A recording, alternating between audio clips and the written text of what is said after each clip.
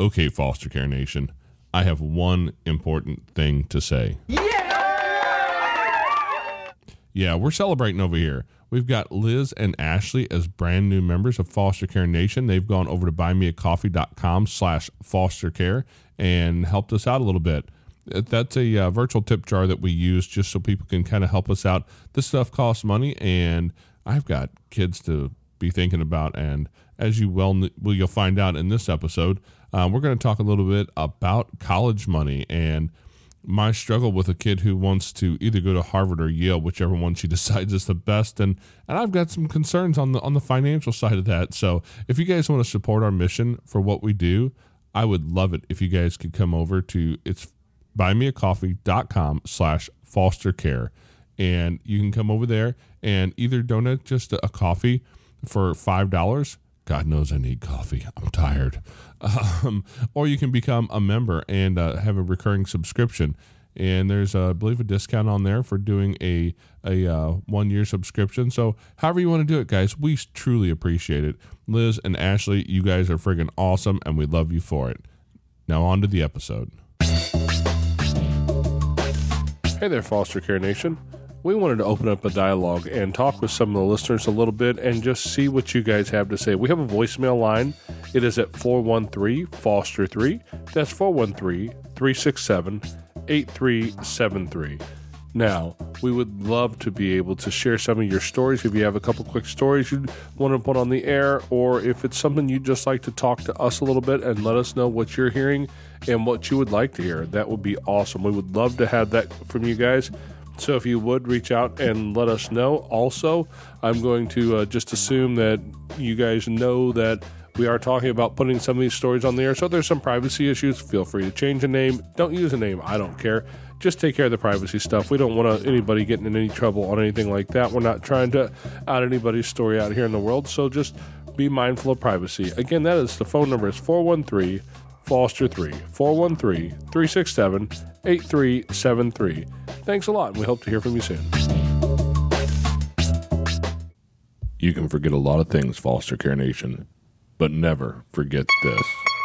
You're listening to Unparalleled Studios. I signal. Foster Care Nation, listen up. This is Foster Care and Unparalleled Journey. strength for the powerless, courage for the fearful, hope and healing for wounded hearts.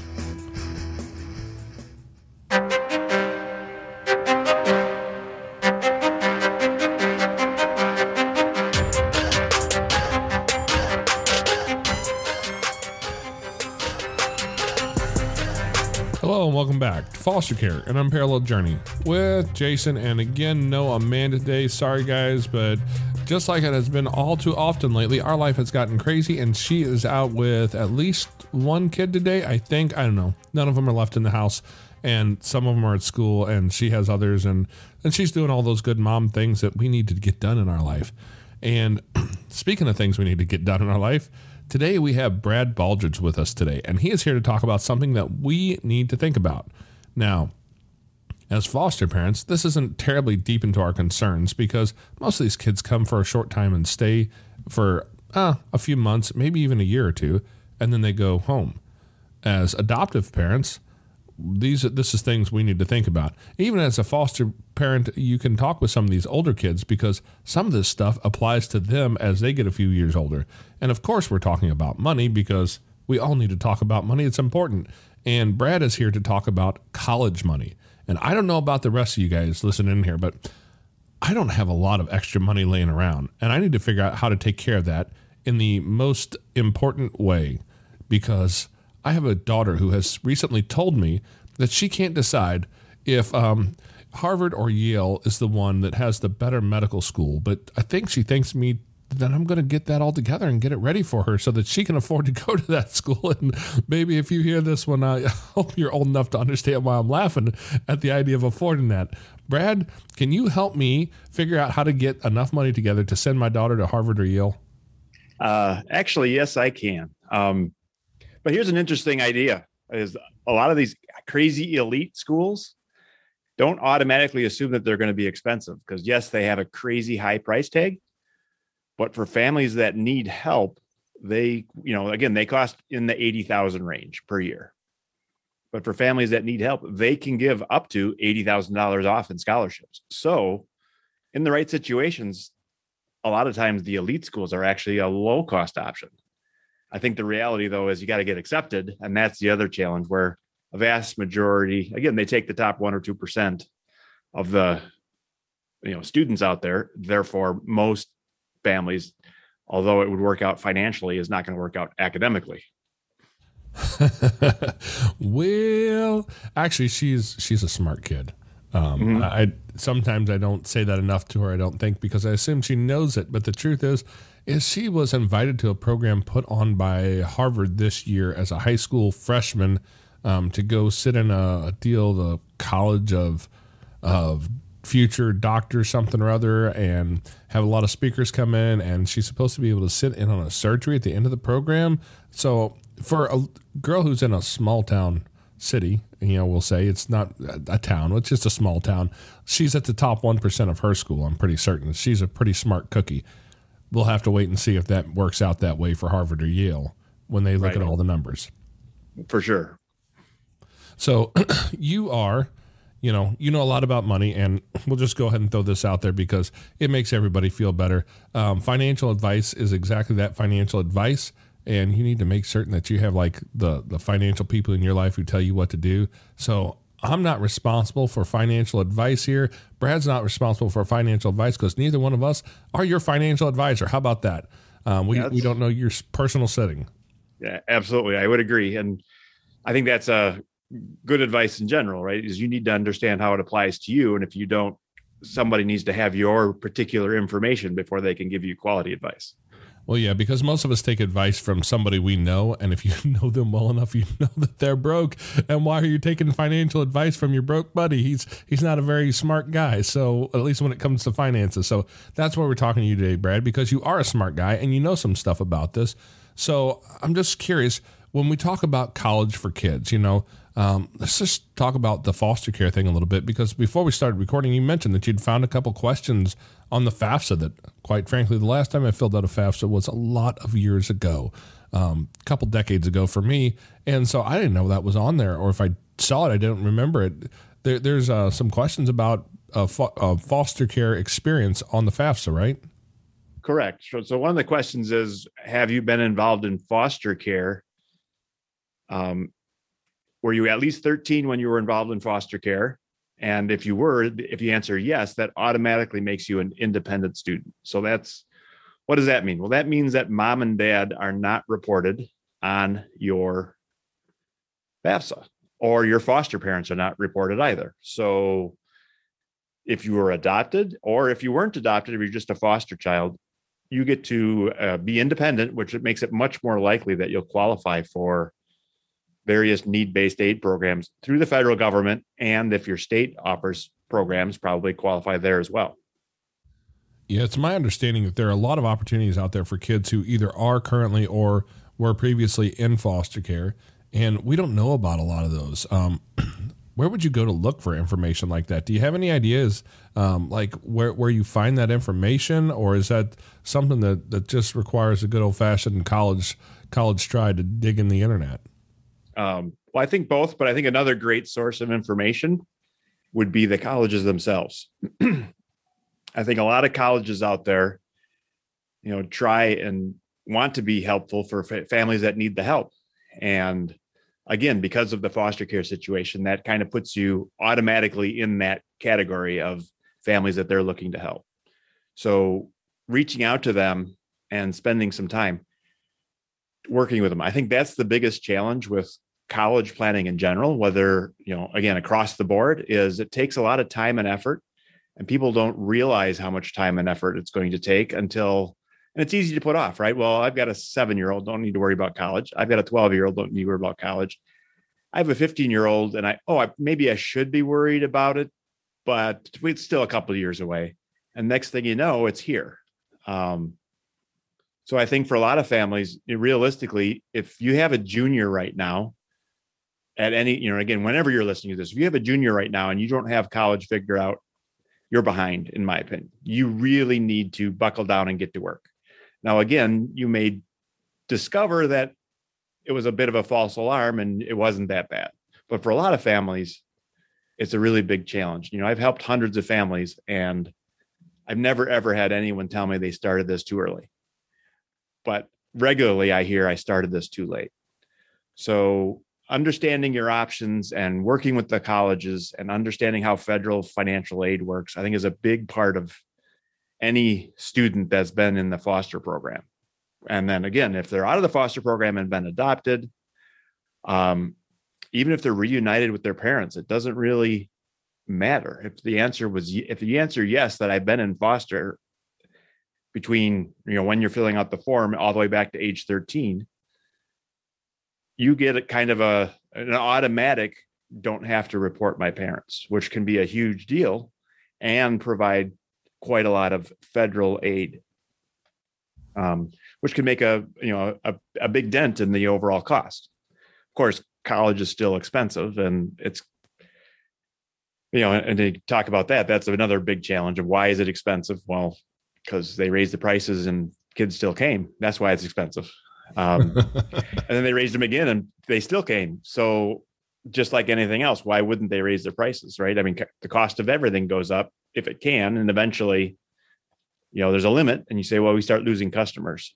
But many colleges, and we're kind of there now, where colleges have started raising prices or are still raising prices, but they're also raising the scholarships that bring the prices back down. So some colleges have said, well, we raised our prices by 5%, but we also raised our scholarship by 5%. So the net price only went up at 1 or 2%. I see. So I think through the 90s and thousands, the prices were going up very quickly.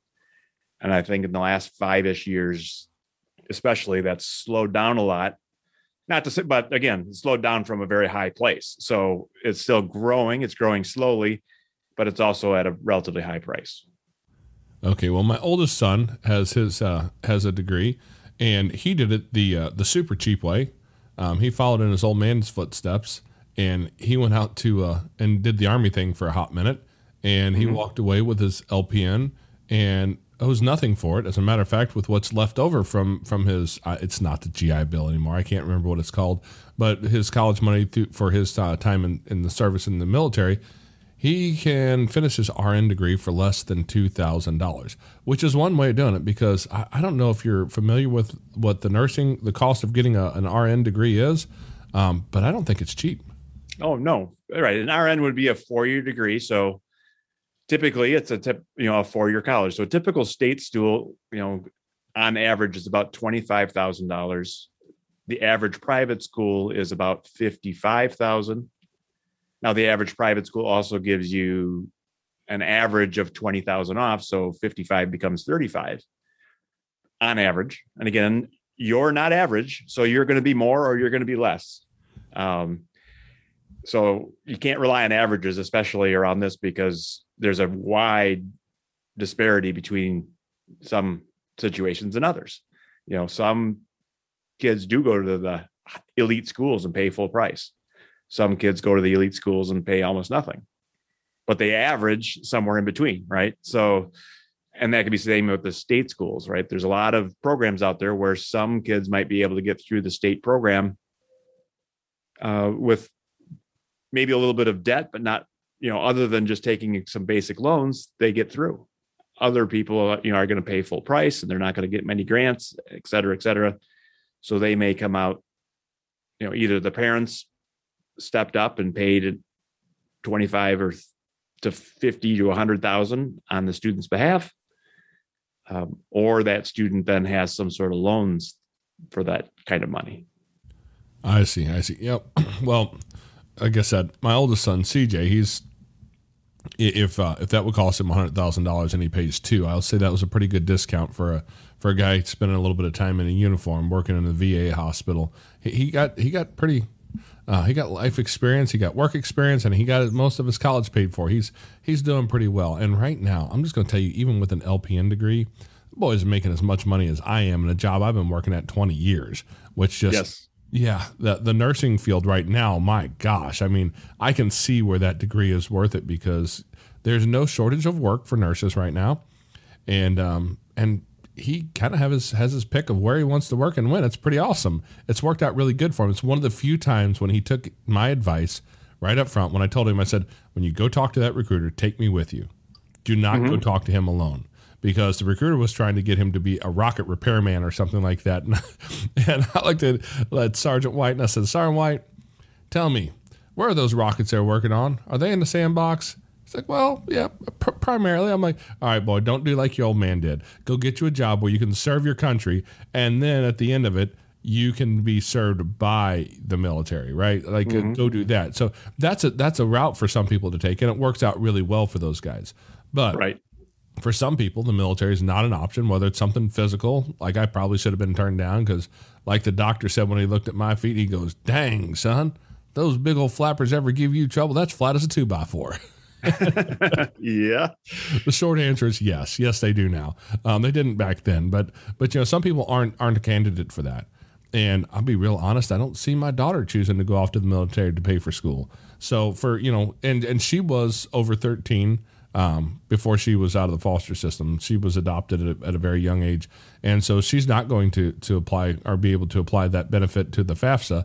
But, for the parents out here who have adopted kids, these are our kids now, right? I've got 7 kids that I own, and most of them came to us through adoption. But I've got to figure out how to handle college as a future for some of these kids, because some of them just obviously aren't interested in college. And I think if it's not the road for you, it's not the road for you.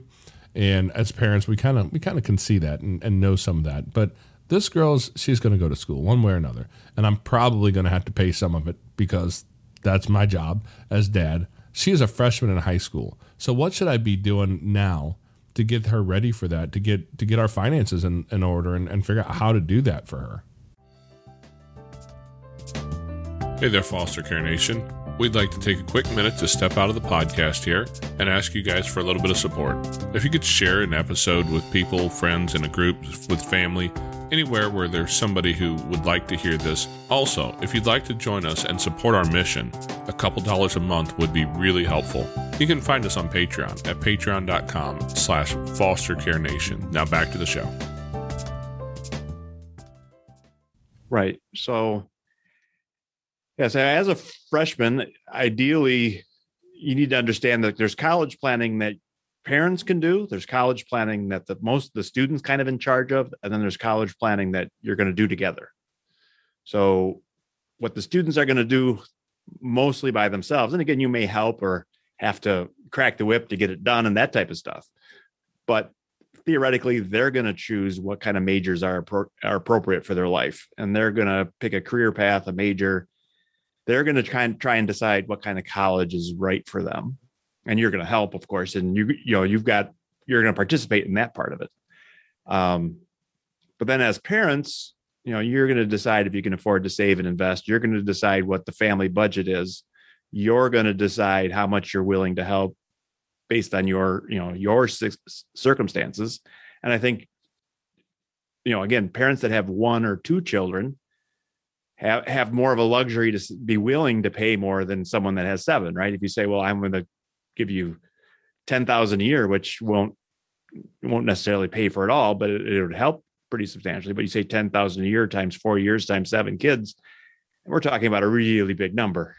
I don't like that number.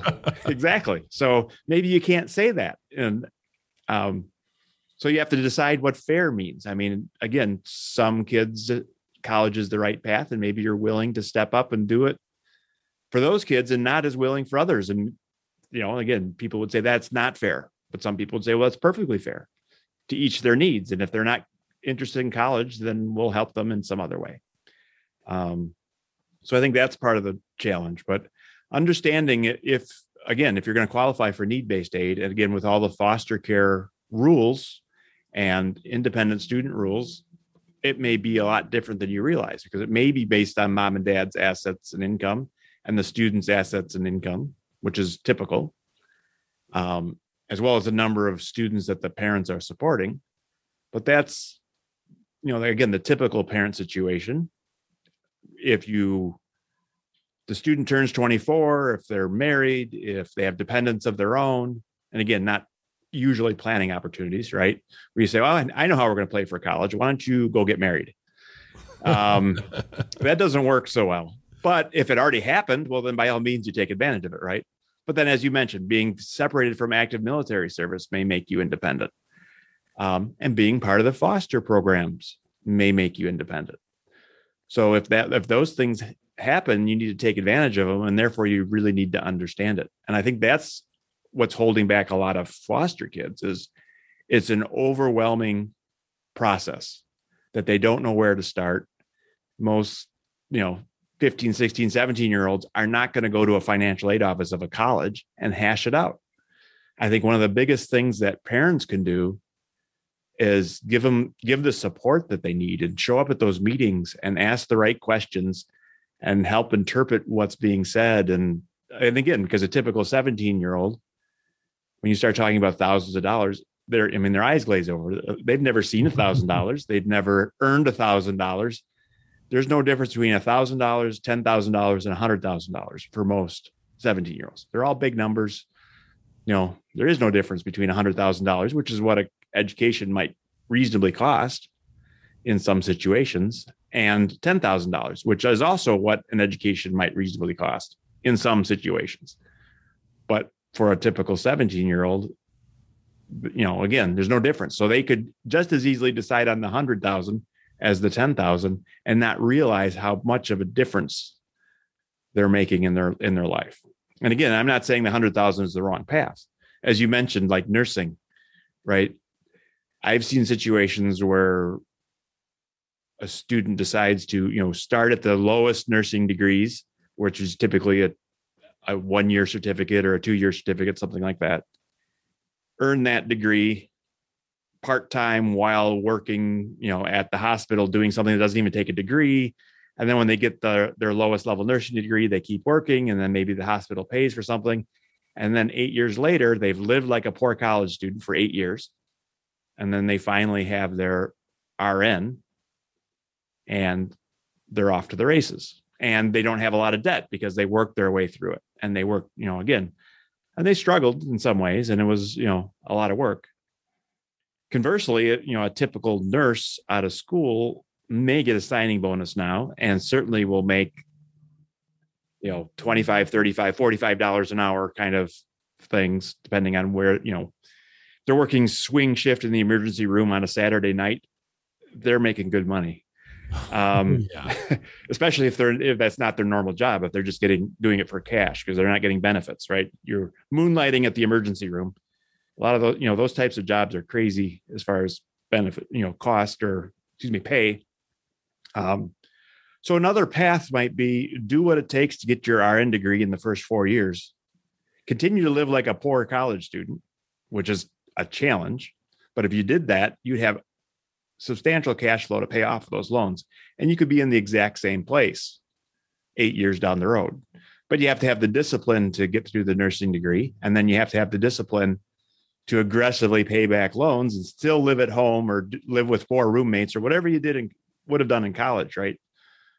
Out of necessity, when you're a poor college student, you have 3 roommates in a dumpy old house somewhere, and it's a mile walk to campus, but you can't afford a car, et cetera, et cetera. So if you did that, right, if you walked to the hospital because you can't afford a car and you had 4 roommates, but instead of walking to the college, you walked past the college and walked to the hospital, where a lot of colleges and hospitals are right next to each other, then that would work out great. And I think, but again, most people understand that logic. Once they graduate with a nursing degree and are making good money, they need a new car and they need an apartment by themselves, and they need to grow their lifestyle right up to whatever they're earning. And then that $50 or $60 or $70,000 of loans, now they stretch that, that follows them around. Then they have kids, and then, and all of a sudden they're unhappy that this debt that they didn't take care of like perhaps they could have or should have is, again, still there when they're saying, well, I got to pay for daycare, et cetera, or kids or whatever. And I'm still making student loan payments at $600 a month. It's a burden. But again, they could have been paid off. So I think what it really takes is understanding the opportunities. And again, to put some numbers around that, if you can be independent, there's, about $10,000 of federal grants that you may qualify for, and another $9,000 or $10,000 student loans that you may qualify for per year. Back in the day when I first started driving for a living, and back when satellite radio was still a thing. I don't know if that's even exists now, if people use that still or not, but it was at the time. And when you drive all night, you need something to keep you awake. And that's where I ran across Dave Ramsey and some of the things that he talked about like that. And that whole concept of living like no one else so that later on you can live like no one else. Mm-hmm. And I pounded this stuff into my kids, and they actually thought the word Dave Ramsey was a curse word, I think, at one point in my life. But today, my son is 23 years old. He owns his own house. He owns a car that he's looking at upgrading soon, and he's got it figured out. Within, a few months, he'll have the car paid off and all of his debt except for the house. And he's pretty certain he can pay the house off in about 3 or 4 years. And, the house was a little under $200,000 when he bought it. And I'm like, dude, if you owned your house before you were 25, you're weird. I just want you to know that. Exactly. And that, again, that's just an unusual way to do it, but there's nothing wrong with it. That's because dad's looking for a loan soon. Exactly. But it comes back to that whole college problem where it's so expensive to go to school for so many kids. And, so for especially the parents who have been down the same road like Amanda and I have, where we've adopted kids, we have a lot of kids. And so the college question is real. I mean, I can tell you which kids for sure don't need college right now. They need something else in their life. My second oldest son, he was never a school kid, right? He went to school, and even he ended up in the alternative school program because he was not good sitting in class and paying attention and doing his thing. And the teacher in there was actually I like the guy. He was a pretty smart dude. And he said to me once, he said, Austin is an old soul. He knows that most of what we do in high school is BS, and he's not willing to abide the BS. That's why he doesn't do well in traditional school. And today he's doing well for himself. But right now, he really wants to go out and find himself a good welding school and just go learn how to do some welding for a career. He really seems to enjoy it. Some folks on here know, and some don't. But I have a little bit of a hobby in blacksmithing. It's just what I do to kind of settle my own brain, go heat some metal and beat it around and bang it around. So I know a little bit about welding, but if I welded it, whatever you do, please God, don't step on it and treat it like it's going to be structurally sound, because I'm not skilled in that. But it's something that he's taken an interest in, and he just wants to go do that and then see what he can do with that kind of a career, which again is great money and doesn't require traditional college.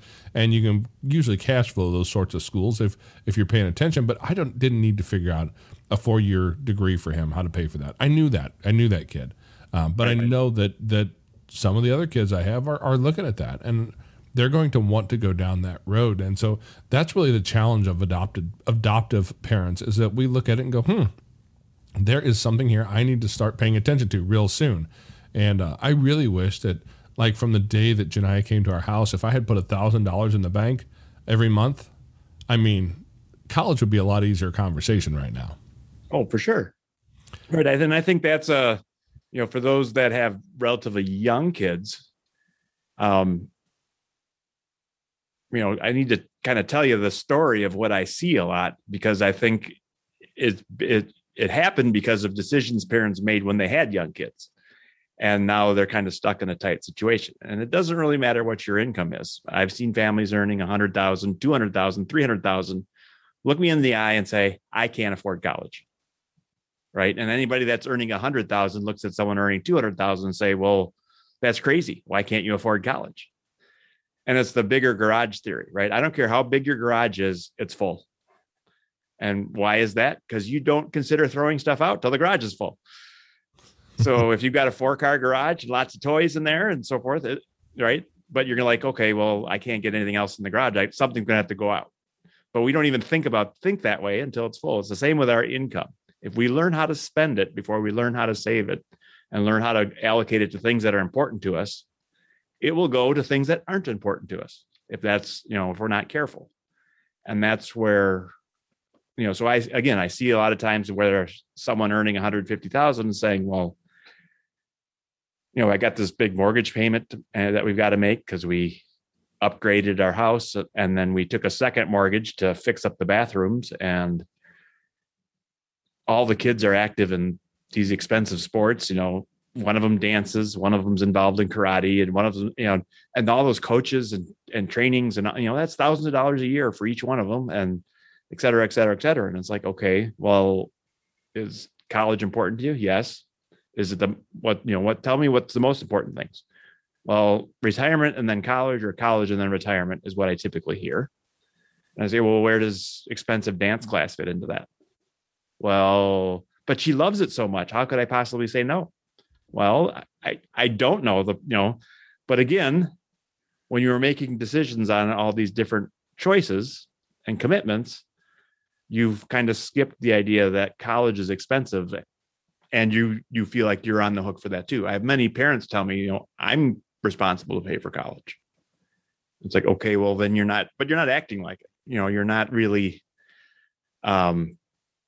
building your budget appropriately. So I think that's where a lot of decisions come in around, if you, again, commit to the big house and you continually buy, every 5 years you buy a new car and all that kind of stuff. And then you get to college and realize that, and again, sometimes we can correct where we say, all right, well, let's stop buying a new car every 3 years. That's not an economical way to have transportation.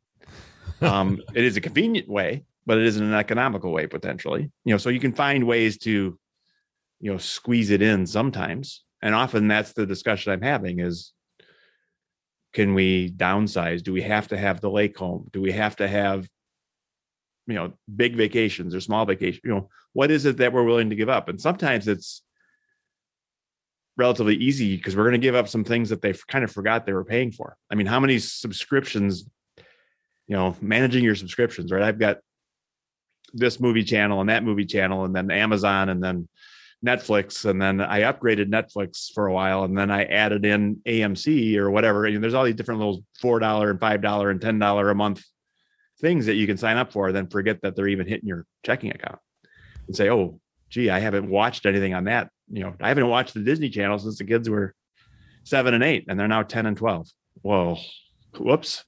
We could have turned that off years ago. And again, it's not huge, but all these things add up. So yeah, you're talking about garage. Just makes me think, I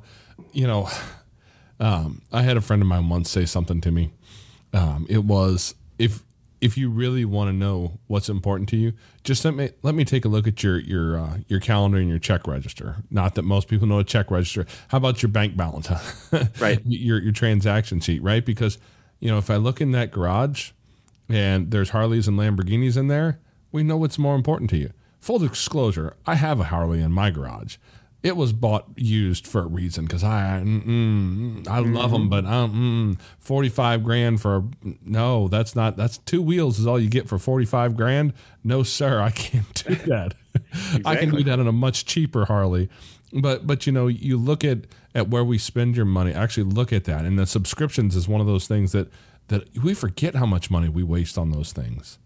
Yeah, absolutely. And that's where, and again, so it's overall budgeting, but I think the challenge for many families, especially, and I'm sure you're in this boat with 7, but when you have teenagers, not only are you dealing with what stuff costs, but you're dealing with the time element as well, where yes, I could go to the grocery store and buy the groceries there.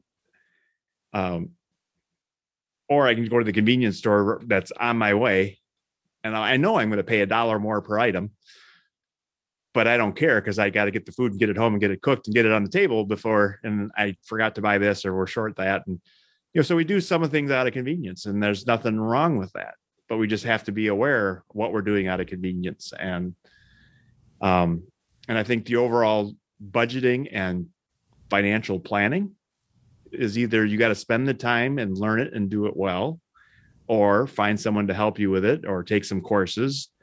It's kind of like taxes, right? If there is no, well, I'm just not going to do taxes. That will come back and bite you for sure, right? So everybody's going to do their taxes. You have no choice. Okay. So then it's, well, how are you going to do it? You can learn all about how to do taxes and literally go to the library or the post office or whatever and get the old paper forms and do it by hand the old fashioned way. And if you spend a lot of time and effort and learn what you're doing, you can do that. Or you can say, well, I'm just going to go buy that software program. And there's a lot of low cost and free now as well. The government is pushing for that type of stuff. So I'm going to go use the software and get it done. Or I'm going to take it to an H&R Block. And again, there's a little bit of a risk there, right? Because it's like, well, it's the guy that's doing my taxes. Was he trained, in the last 4 weeks and he really doesn't know what he's doing, or I'm going to take it to a CPA that I know has got a degree and has taken tests and prove he knows what he's doing, et cetera, et cetera. And again, if you have simple taxes, it's probably not a risk. But when we start talking about foster care and some of these additional challenges around, that there's extra stuff that they need to understand. So is it wise to go to someone that just slams it together and doesn't really know what they're doing? Probably not, because they might miss something for you and cost you more than you save.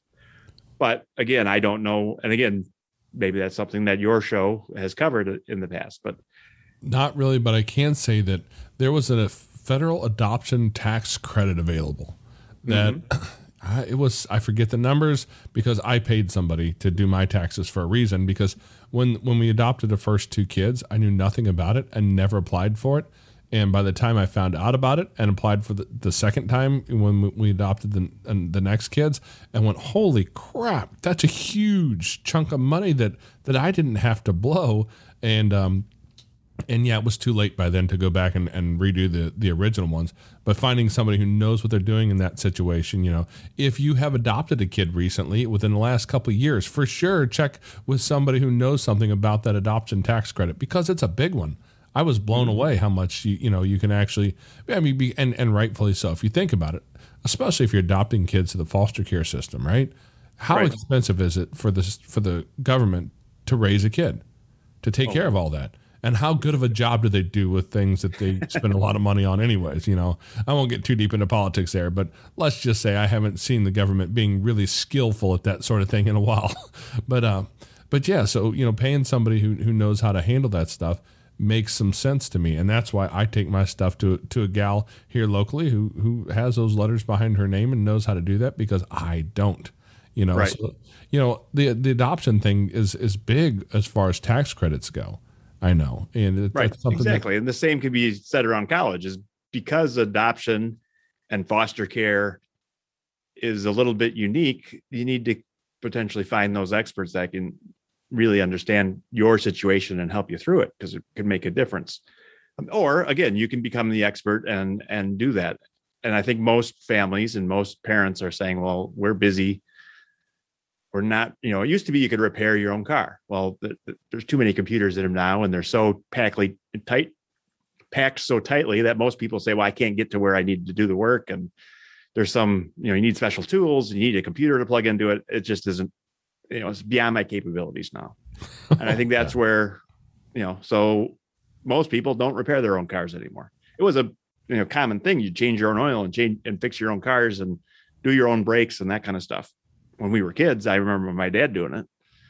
But I don't do it. And my kids, now don't learn how to work with tools because of it. And that's something I did was, shattered him a little bit and kind of learned some of the basics. But yeah, the very first time I tried to jump start a car and couldn't find the battery because it was under the back seat.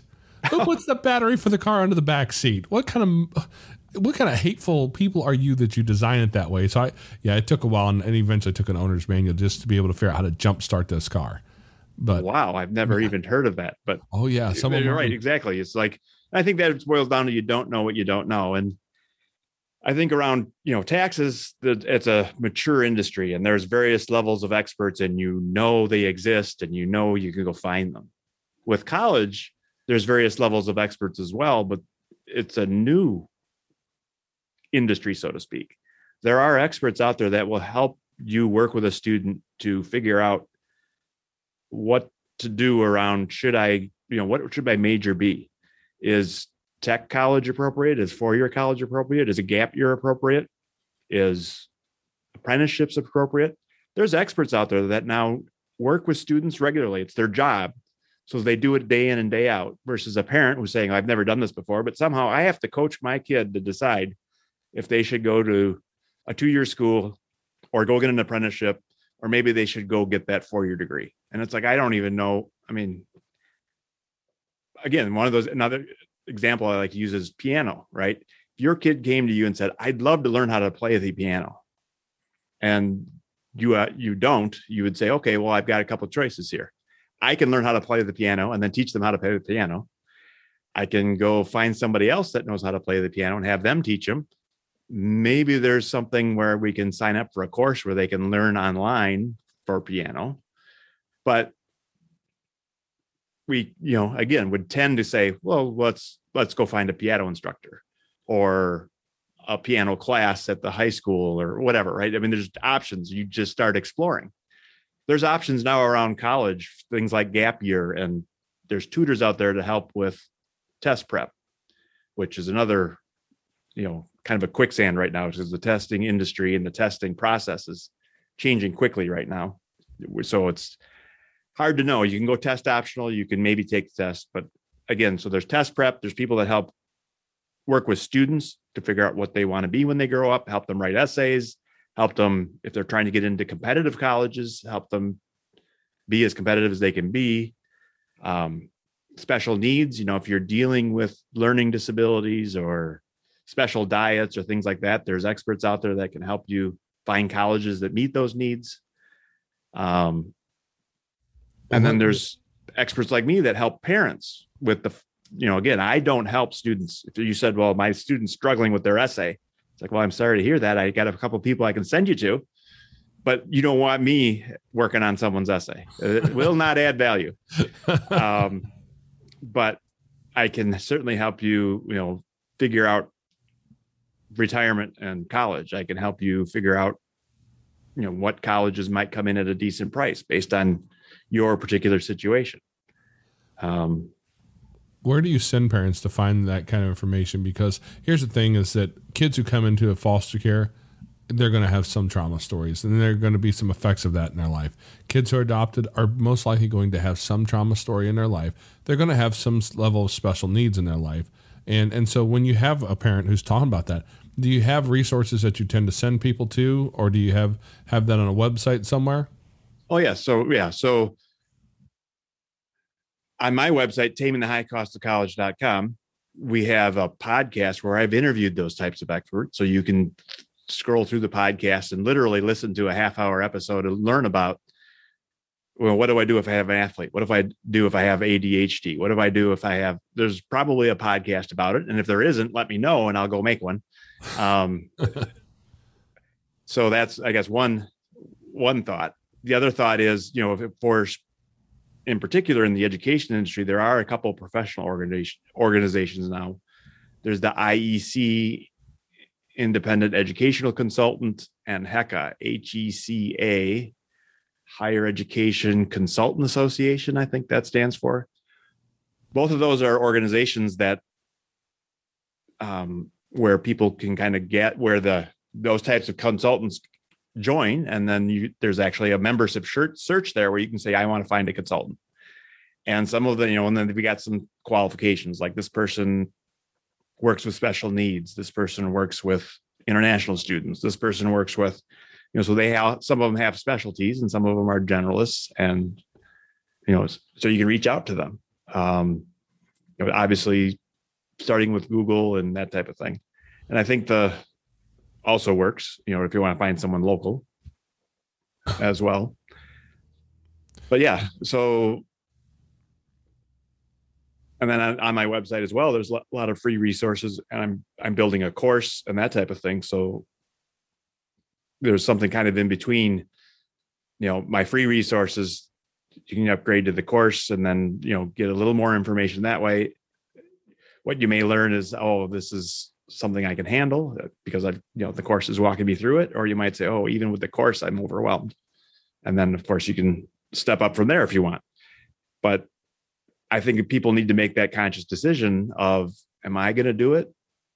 And if I am going to do it, what kind of time and commitment is it? or again, am I going to get help in some fashion? Yeah, because the whole college thing, I've been told by many a parent, is kind of like taking on a part-time job, getting that all figured out. So that's all over at tamingthehighcostofcollege.com, right?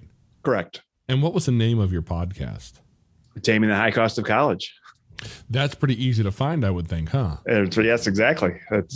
Because, well, this is the audience, the people here who are listening are the people who listen to podcasts. And if you have a kid going in that direction, I mean, I drive for a living, so I have a whole lot of time to sit out there on the road and listen to lots of things. So, like I said, I've got kids with plenty of special needs. I mean, you name some of those acronyms, you know, ADHD, ADD. I've got several acronyms in my household, and so that's some stuff that's going to be of real use for me and people like me who struggle with these things. Because, man, you know, some of them, you know, ADHD, that can be a kid's superpower, absolute superpower.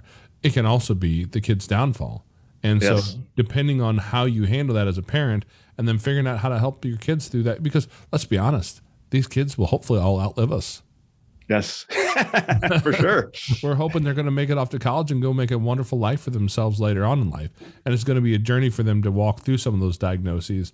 And the more that we can find resources now and help them now get things together so they can sit in that college classroom and learn and become someone that they're happy to be, if that's how they're wired, or if it's an apprenticeship or they become, you know, a plumber or a carpenter. Because I'm just going to tell you, I got a couple friends of mine who work in the building trades, and I don't care what anybody says right now. If you want to work in some of those, man, you'll make some really good money if carpentry is your skill set. Absolutely. I mean, again, realistically, I think there's a shift going on in the world where 25 years ago, it was get a college education and you're instantly employable and life is going to work out perfect for you. All I got to do is get bad education. Well, the challenge is so many people have gotten the college education where that isn't necessarily a differentiator anymore. A lot of businesses, however, used to use it. It's changed recently because of their having a hard time finding employees, but they used to say must have a 4-year degree, not because they felt the 4-year degree was going to teach you something that was actually applicable to the job, but it helped them narrow the candidates down, and they were pretty comfortable that, you know, again, if you just said high school graduate, well, there's a lot of high school graduates now that are really, really unqualified. They can barely read, and, you know, math is a challenge, so forth and so on. So they say must have a college degree. They just kind of upped the commitment of, okay, here's someone that had the tenacity to get the 4-year degree done. Again, they didn't expect you to learn anything in the 4-year degree that was necessarily applicable to the job you're going to do. And a lot of times they don't care what the degree is in. They just want that. They didn't get sued for discrimination by saying that. So that was, you know, and again, it limited them having to sift through and try and figure out who was actually qualified or not. Well, recently, again, with the change in the employment and what's been going on with the Great Resignation, et cetera, a lot of industries are now saying, you know, we can't put that on there. We need to get more qualified applicants, and we're going to take that person with 5 years of experience but didn't quite finish the degree or never even went to school. But if they've got experience doing the job, I think we'll say that's good enough. Where they might have gotten filtered out by the computer instantly and never even gotten on the desk because they didn't check the box for 4-year degree. So I think that's changing, and I think it's going to get more nuanced. I hope it's going to get more nuanced going forward. I hope it doesn't go back to the way it was when and if it, you know, this swings the other way. Again, because I don't think 4-year education is the perfect solution for many. It's only a great path for some. Yeah. And I think that's one of those things we have to really pay attention to, is that while we would all love to send our kids off to college and have them go be wildly successful and all that good stuff, chances are that's not really the story for every kid. Because I went to college for a little while, and my degree is in, I didn't finish college. Exactly. And right. I make a really good living, you know, according to the national standards. I make a really good living doing what I do, and I make good money, and I've been able to raise many children You know, Yes, sounds like it. I've owned 7 and we had close to 30 come through our house over the years. So that's a lot of kids we've been able to take care of on that salary that didn't have a college. So it's important to realize that college isn't for everyone. But for those of us that have a kid who's you're like, yeah, this one needs to go to school. Like, you know, I don't care how much you know, you're not going to get to the place where my daughter wants to be. I hope without a college degree because she wants to like look at brains and stuff. Oh, right. Exactly. And that's, I think, another thing to really think about is there's various types of degrees and various jobs and relationships, right? If you want to be a nurse, pretty much your only choice is to go get a nursing degree. That's just the way it works. Yeah. Same with elementary education, right? If you want to be a teacher, you got to go get a teaching degree. And conversely, if you go get a teaching degree, most of the jobs you're qualified for are going to be teaching. Or you can go into those careers where they say any 4-year degree will do, or education is not required. Then there's other areas. If you want to be a rock star, well, what college do you go to? If you want to be a graphic designer, right? I mean, you've got some websites and that type of thing. If you need help with graphic design, do you care where they went to college? Or do you say, show me some of your work. Let's see if you can do what I need done. Right. Yeah. I mean, that's the reality. Show me what you can do. And if you can do it, you get the job. And there's a lot of jobs that don't exist yet, that they can't have a degree teach you. Someone's going to change careers, right? When cell phones first became a thing, lots of people changed careers to learn how to sell cell phones, to learn how to create apps for cell phones, because there was, they didn't exist. So nobody had degrees. Now you probably could go get a degree in cell phone, something or another, I'm sure, or an emphasis at a college because they've been around long enough where that type of thing exists. But whatever the next big thing is, whether it's, again, driverless cars, someone's going to have to know how to work with those cars and fix them and maintain them and, understand work with their accidents, be a driverless car accident investigator. What degree do you need for that job? It's coming, basket right? Weaving. Right. Exactly. So there's just all kinds of different things to think about, and there's no good path.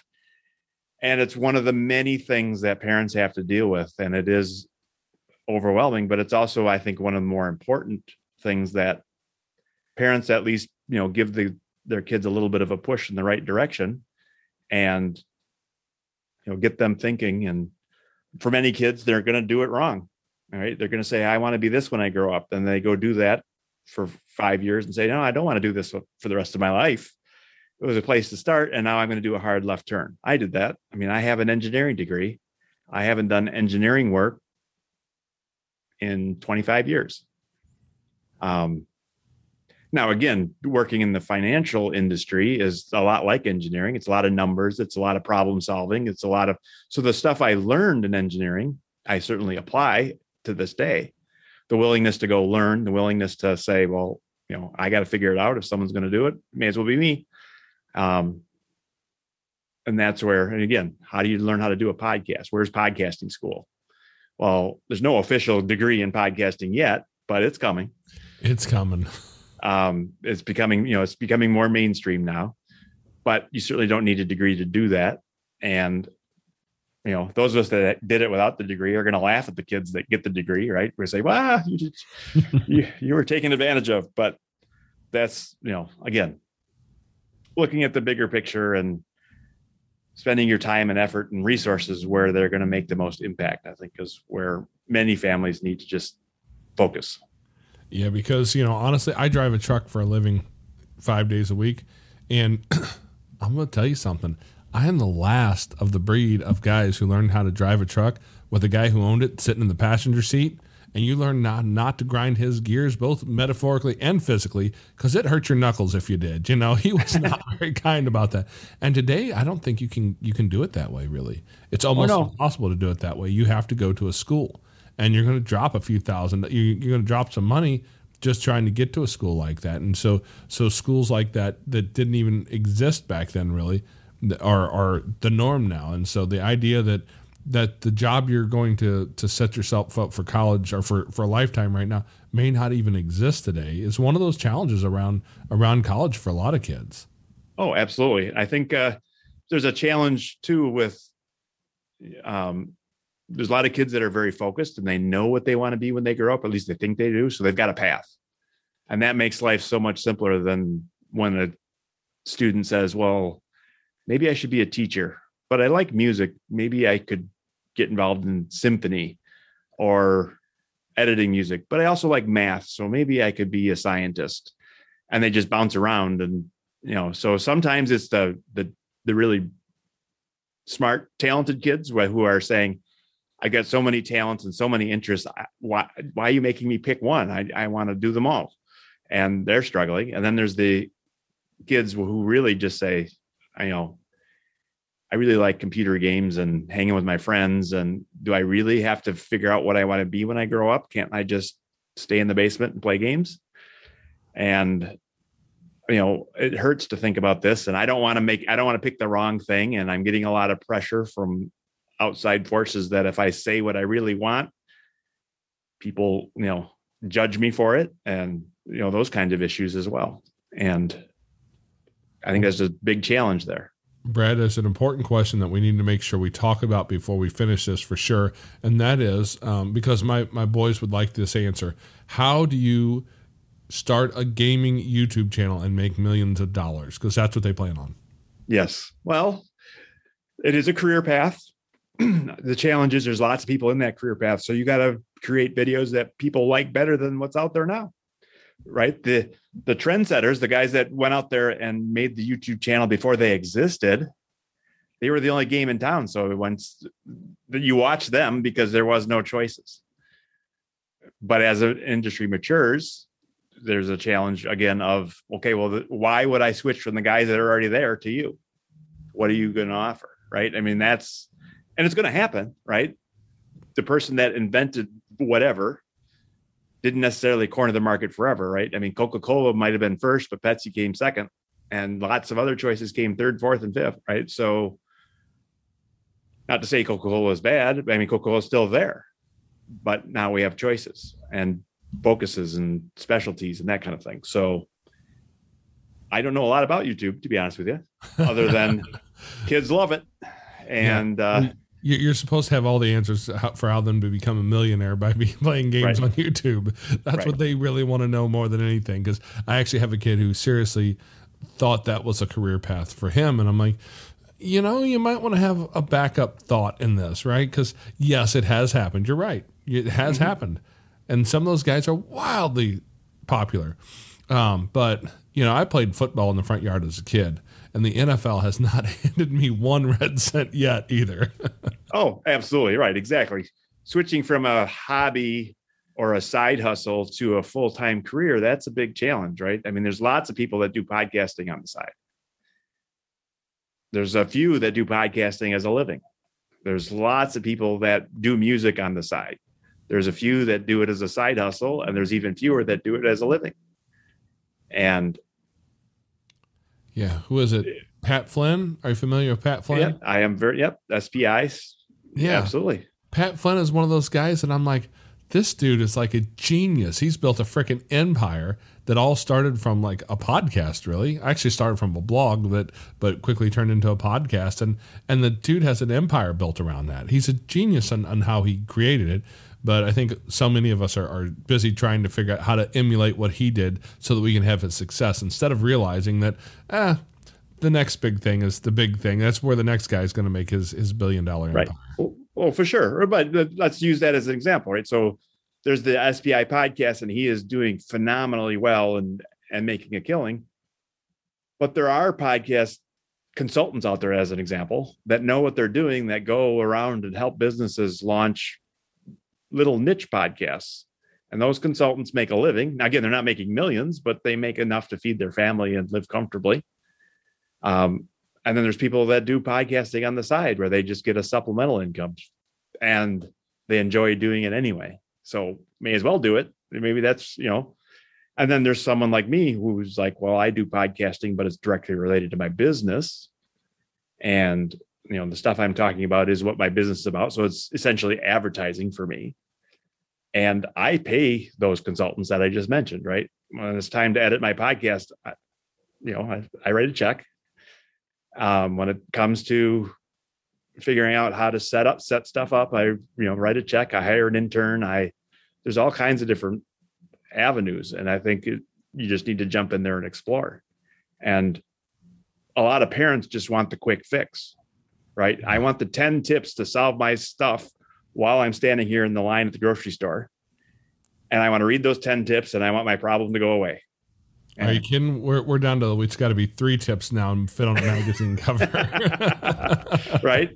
So, and that's where, again, figuring out what's important and forcing that to be the focus, I think both for the students and for the parents, and just understanding what you're up against is a challenge. I appreciate your time today, Brad. That's really helpful because, like I mentioned, I have a daughter who's got me, trying to convince me to look at Harvard and Yale. So I'm gonna have to go look and find out exactly what that is here in the next year or two, so I can be scared to death for for a while as we walk this journey and try and figure out what college is actually going to cost for her. And with any luck, she will be the one that they can afford to put me in a decent retirement home someday. So, because unlike the people that you talk to, I do not necessarily have all that figured out and ready to go. So, that's something I'm kind of leaning on these 7 kids. One of them ought to at least be able to afford a decent retirement home for me when I get to that point, right? Yeah. Or they could just divide it by 7 and they all could chip in. Yeah. I don't know. Some of them are still teenagers, and so I'm not even having that conversation yet because right now they're going to research what are the retirement homes that beat the residents most regularly. That'll be be what they're looking for. Yeah, I don't know about you, but I have teenage kids. Some of them are teenagers right now, and yeah, that's just not the place where you want to have those conversations for sure. Not until they get a little older. Oh, for sure. Well, thank you for your time today, Brad. I really appreciate you bringing some value to our audience because, that's something we join this fraternity of adoptive parents or sometimes foster parents, and we don't usually step into it thinking about things like college. We're looking at this little kid and we want to help this little kid and we want to change their life forever. And sometimes we forget that forever means through college as well. Right. All right. Well, thanks for having me. I appreciate you being here, man. So we will we'll go ahead and put the landing gear down on this call, guys. If you have any questions for Brad or Brad, what is an email address where people can reach out to you at? We can go to the website and reach me there. But Brad at tamingthehighcostofcollege.com will get to me as well. And again, there's a contact me. There's a phone number even on my website if you're so inclined. But yeah, everything is there. Just click around and do what you need to do. Excellent. Thank you so much for your time. And we'll make sure all those links get on the show notes. So if you guys are listening to this in Apple Podcasts, I say this every so often, me and Apple have a love-hate relationship. I love that they put it out and there's lots of resources, but the show note links sometimes don't work on Apple Podcasts and they don't answer my emails to tell me why. So worst case scenario, if you go to our website at Foster Care Nation, you can find all the links there and I'll make sure those are active links. Okay, Foster Care Nation, thank you for listening to Brad. Now take his knowledge and wisdom to heart so you can create love and healing in your family and community. Be sure to come back next week. We have new episodes every Tuesday. If you'd like to share your story as a guest, you can reach us at jason@fostercarenation.com. You can connect with other like-minded people on Facebook at facebook.com/groups/fostercareuj. And don't forget, we have an account over at buymeacoffee.com. It's like a virtual tip jar where you can help us fund our mission for as little or as much as you want. It's at buymeacoffee.com/fostercare. The links to everything are in the show notes on your podcast player or at fostercarenation.com. And as always, you are so super awesome. I think you guys are cool. Yeah. Thank you for listening. Thanks.